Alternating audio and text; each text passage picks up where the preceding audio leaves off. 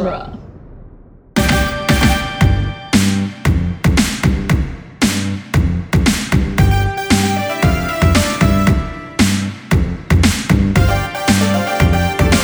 Hi, everyone, and welcome to Teenage Mutant Ninja Turtles Minute, the daily podcast where we're watching the 90s live-action turtle movie one father-son soothing minute at a time. And I realize upon saying that it is kind of sounding creepy, and I almost want to take it back and change it, but I'm just going to leave it.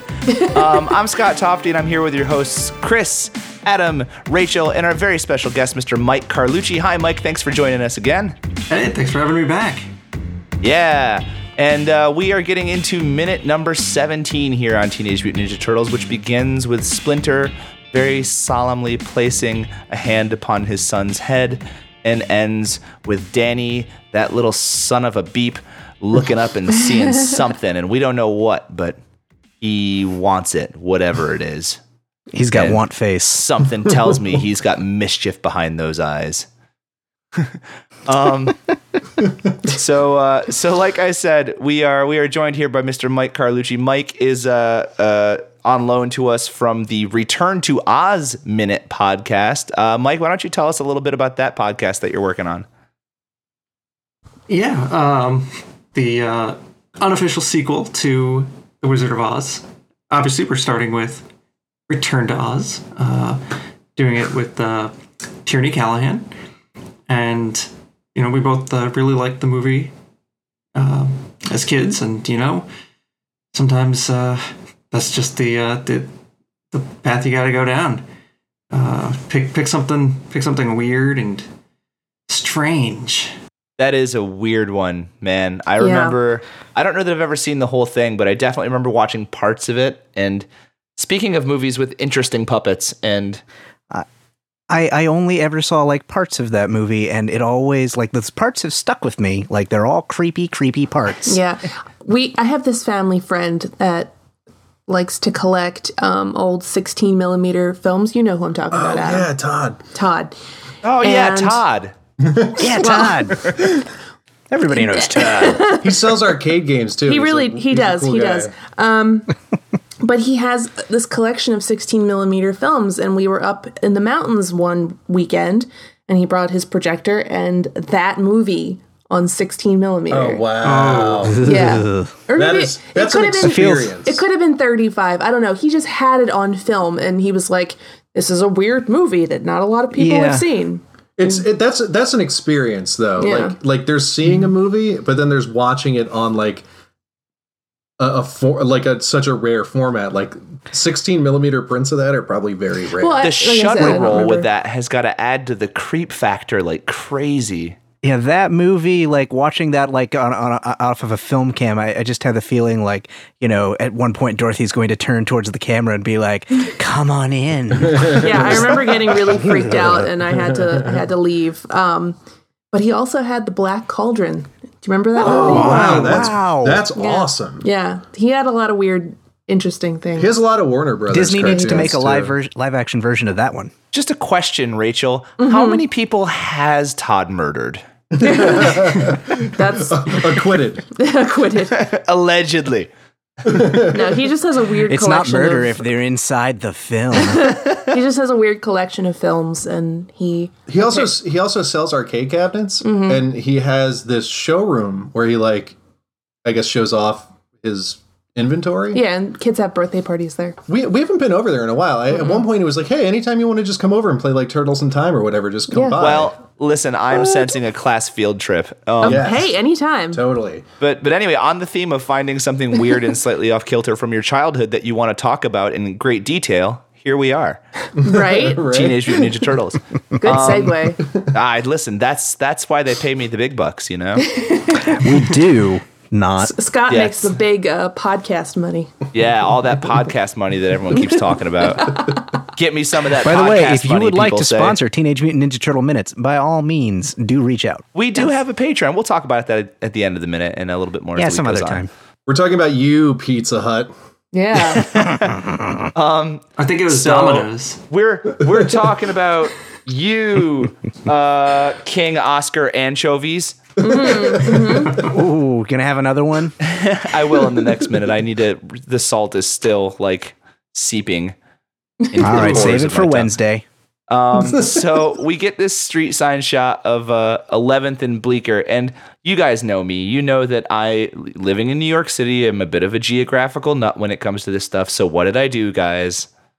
You went to 11th and Bleecker. No, well, I didn't go there physically, but I went there virtually. I grabbed a Google map. Okay, good point. And I did a street view, and believe it or not, 11th Street and Bleecker Street does not exist.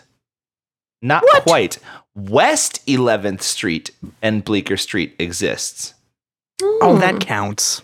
But this building that we're looking at has either been knocked down if they're actually shooting on location, which I have a feeling they're probably not, or the windows and brick have been entirely redone, because I believe now at 11th and Bleecker is like a Magnolia Bakery, which is a pretty famous bakery in the city. But it's sort of not quite Hell's Kitchen-y, but not far off. But it is also, it's the start of Bleecker Street around that area. One of the, I can't remember if it was a behind the scenes video or something I saw recently. I don't have the source, so I apologize. But it was quoted as the Turtles' lair was supposed to look like it was on Bleecker Street. So like the location scouts went and photographed Bleecker Street. And so when you see the exterior of the Turtles' lair, like the street level shots, like the pizza delivery, and then later again in the movie, that's supposed to emulate Bleecker Street. So it's funny that April also lives on Bleecker. I guess in the movie, canonically, the Turtles probably don't actually live on Bleecker Street, but there's a little bit of movie trivia for Are they you. supposed to also be in Hell's Kitchen? Because that would make sense given their, the origins there. You know, it's funny because we sort of have surmised based on where Raphael chooses to go to the movies. They're up on your Central Park West, and, that they were kind of up in that area, and this is not exactly in that neighborhood. So it's sort of an interesting hodgepodge of New York City geography. I feel that happens in the movies a lot, like when they're like, oh, we're in New York. They make New York seem kind of small in that sense. They're like, oh, here we're on Bleecker Street. Now we're on Central Park West. Now we're in Harlem. Now we're in Brooklyn. Yeah, it's like how in Rocky when he runs from, where is it? All the way down in South Philly to the art museum in like 10 minutes. My dad used to do that run. Really? Yeah. Wow. It's not a short run. That's a montage. It allows you to have time go. So time goes quicker in a montage. We're going to need a montage. But, my dad likes to say you couldn't do that in the morning. It would take like half a day. Well, that depends on how many raw eggs you scarf down. True. Right. So I'd like to know when one of my best reporters is being mugged. Like,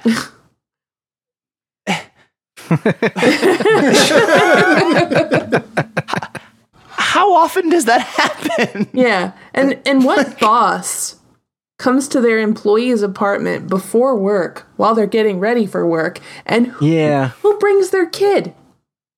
Like, not only have you come over to your employee's apartment, but you brought your kid? Like, it's pretty intrusive. Yeah. I guess their channel is just like a small business when it comes to the news. Local station. Mike, you had this whole sequence like quoted in your show notes. Did you want to talk about this part a little bit? Yeah, I kind of thought the same thing. Like it had been so long since I had seen the movie, and I'm like, oh, who is this guy?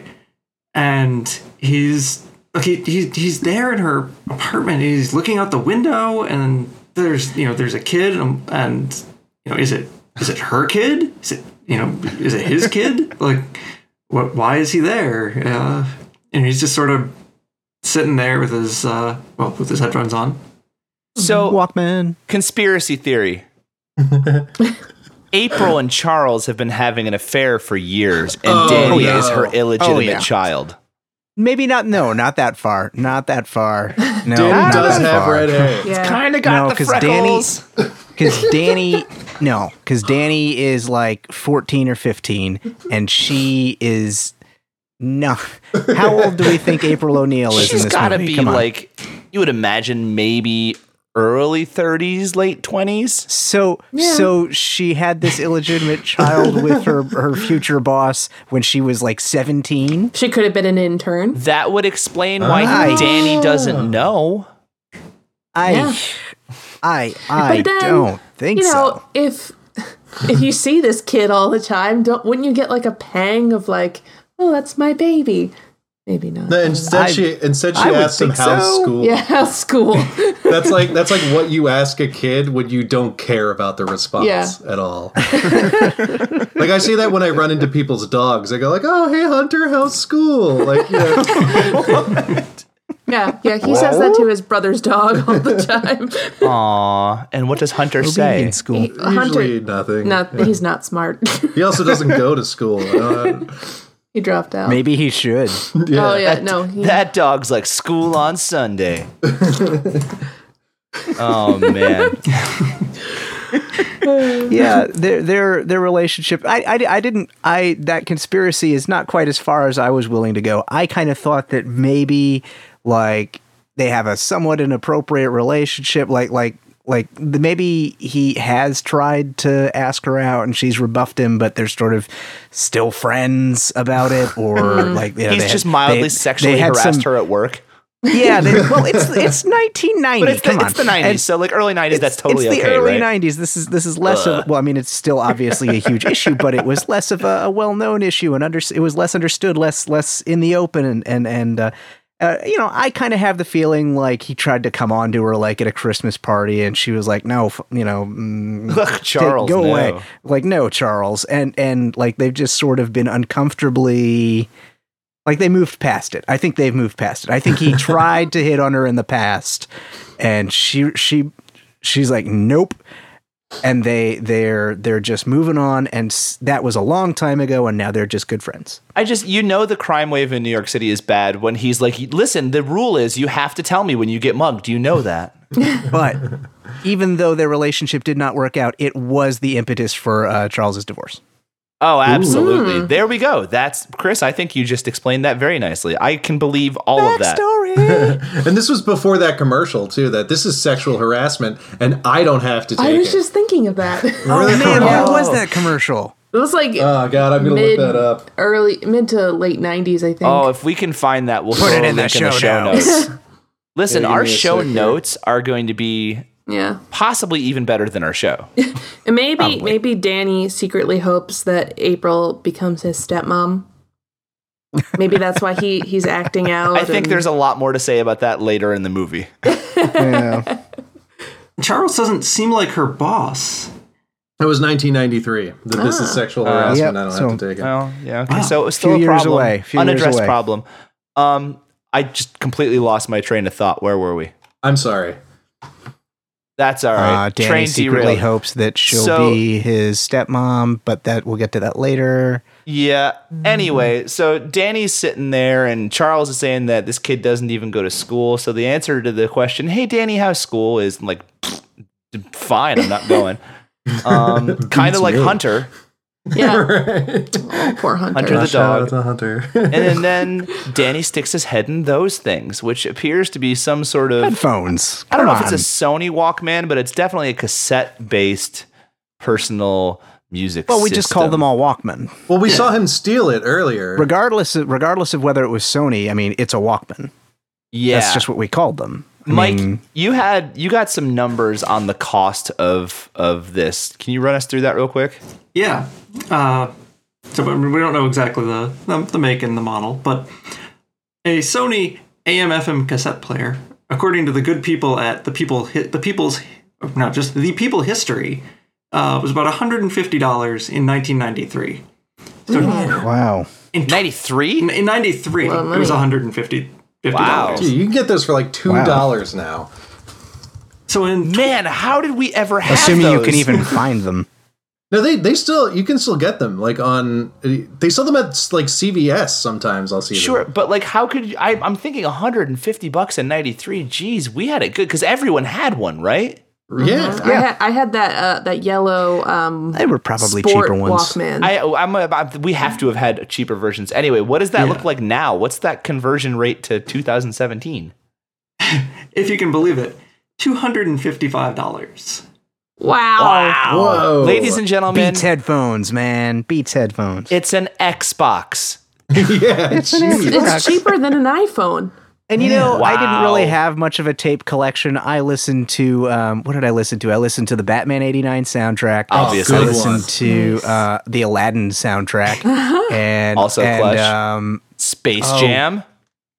Not Space Jam. I had a bunch of like, not audiobooks, but like sort of like those cassettes that went along with like books, like story, like Batman stories. oh, Like it was yeah. it was like an audio comic book kind of thing. I had those, played those over and over and over again, and then crap, I can't remember. But I like stopped playing it when I actually got in. I stopped playing cassettes when I was really getting into music. I had Please Hammer Don't Hurt Him by MC Hammer. Yes. Wow. And the Ghostbusters 2 soundtrack I played until the tape stretched. That Okay. happened to my Little Mermaid soundtrack. I got I don't remember what cereal it was, but from a box of cereal, I don't remember if I sent away for it or if it came in the box. It was a cassette single, Oh wow. and I think both sides of it was Kid and Play. Oh my God, what was the song? What was the song? No, I'm gonna forget now. Ugh. Oh, for the love of Pete. Now I'm not going to remember this, but it was a Kid and Play cassette single. It's driving me nuts that I can't remember the name of the song, but that was, I mean, I had other things also, but that just struck me and I felt like I needed to share that. I recorded a lot of stuff off the radio, so I would make mixtapes on the fly. Like I Ain't always gonna had, hurt nobody. Sorry. Got it. Wow. Go ahead. Sorry, Rachel. I always had a blank tape in my tape deck, and I would just record a song. And I had a really awesome mixtape. And what I loved was like the DJ intro. Oh, when it they would- would like talk through the intro of a song. Did you do your own or did you record like the radio DJs? I would record the radio DJs because like I would start to hear a song and then quick hit record. So I had mixtapes where it would be like it would start with the DJ speaking and DJ lead into hitting a the commercial or post. something. Yeah, Getting out right before the words start. yeah. God, now I have Too Legit to Quit stuck in my head. Well, MC Hammer's on this soundtrack, isn't he? Yeah, he's in the end credits, I think. And I think there's they're playing Technotronic in the foot layer at one point too. Yes. Technotronic Yep. was really big in the early 90s. So, oh my God, I love the idea of like Charles, his kid comes home with this thing. What do we say it was worth? 200 and what? Like $255. $250 today. He comes home with an Xbox. Well, we see him steal it in the foot layer in the beginning. Yeah, Remember yeah. when Well, he's yeah, like yeah, unboxing we stuff? know. Yeah, Right. Well, yeah, I know. I'm just bringing us all back to speed here. So is it just that he thinks he gets it? I'm assuming Charles is divorced, and so maybe he thinks he got it from his mom Did your mom buy you that? to try and win your love. Did your whore mother buy you that? Oh God. Well, Charles is a misogynist, so we went right there. wow. Well, he seems like the kind of dad who would badmouth his ex-wife. That I'll buy that. He also seems like the guy that says, "I'll buy that for $1." I'll buy that for $1. Yes. Oh my God, is he that guy?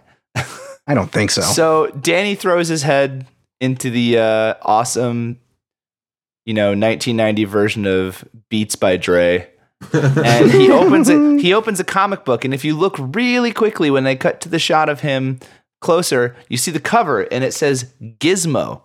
Well, I've hunted this down. I knew that Gizmo was a comic book that was published by Mirage Studios. This is the same company that put out Teenage Mutant Ninja Turtles. So it's Eastman and Laird's company.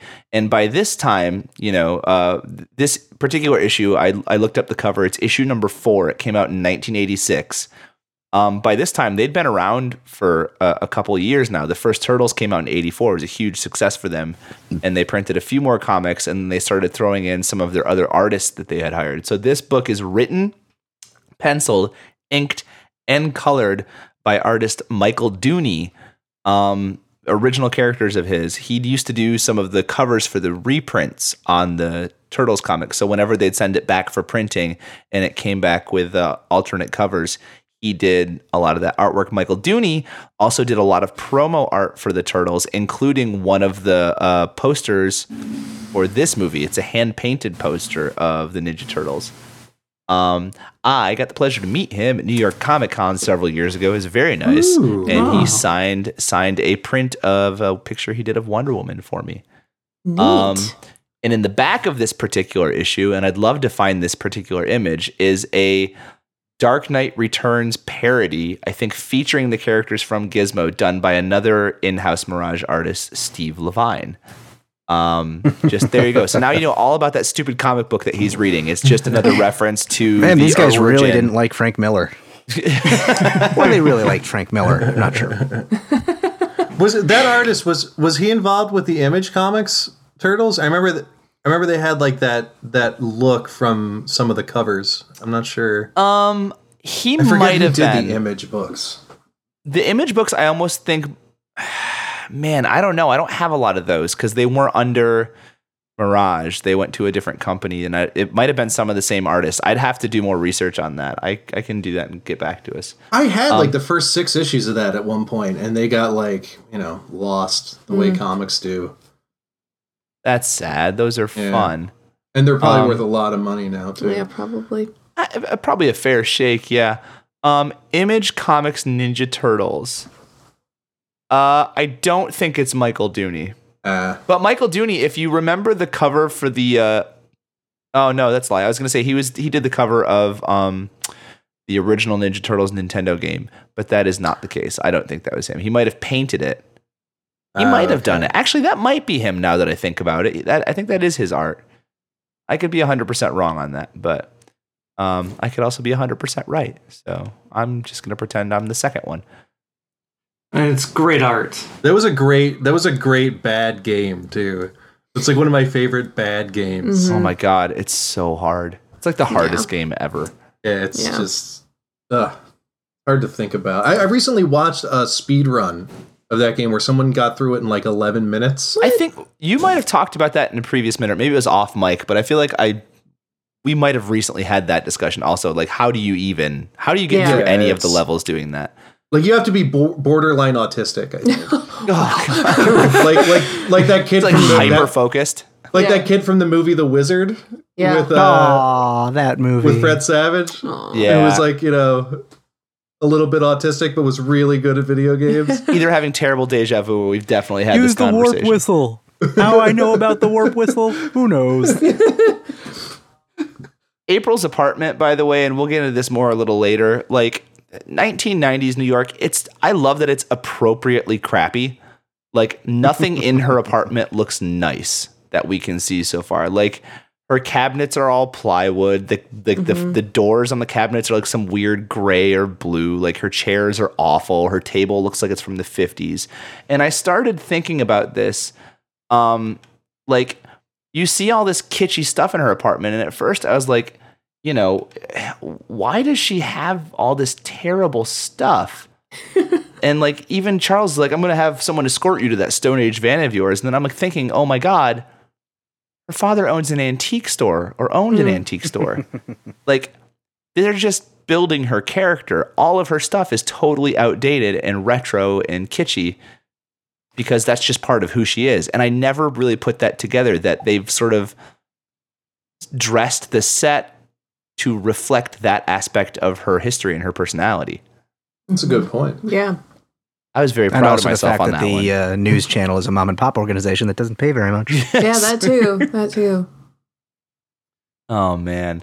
I kind of think that's it for this minute for me. You guys got anything? Nah. I don't think so. No, Mike, anything? I mean, stick his head in those things. I still can't get past that. Like it's 1990. He should know their headphones. Also, he works at a television Yeah. station. Yeah. He works. He knows exactly what they are. Yeah. Those He's not that old. earmuff speakers. Oh. Sticks his head in those things.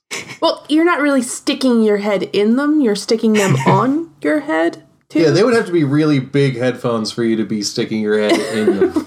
I feel like Charles is just being super passive aggressive. That's all. Yeah. He's just being kind of a dick. Just be a lame dad. That's a Yep. lame Yeah. dad thing to do. Mm-hmm. Get your head out of those things. Yeah, that's totally like lame dad stuff. Like if I'm a dad, I'm not going to learn the names of anything. Well, it reminds me of.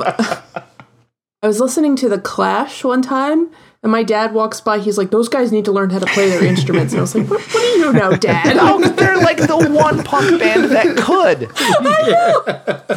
They're like the Beatles. Oh my of God! punk rock. What would have happened if you were listening to the Ramones? His head would have just exploded. I think. Granted, it was something off of Combat Rock, which isn't a great album, but whatever. Yeah. It's All neither right. here nor there. Well, before we get into another foray into American and British punk rock, which tends to happen from time to time on this show, I think we're going to wrap up this minute. So for the crew here at Teenage Mutant Ninja Turtles Minute, me, Chris, Rachel, Adam, and our friend Mike, who you can catch at Oz Minute. That's OZ Minute on, I'm assuming, Twitter. On Twitter. And go listen to Return to Oz Minute by Mike Carlucci and Tierney. We're going to say goodbye, and we'll catch you guys on minute number 18. Bye. Bye. Cowabunga!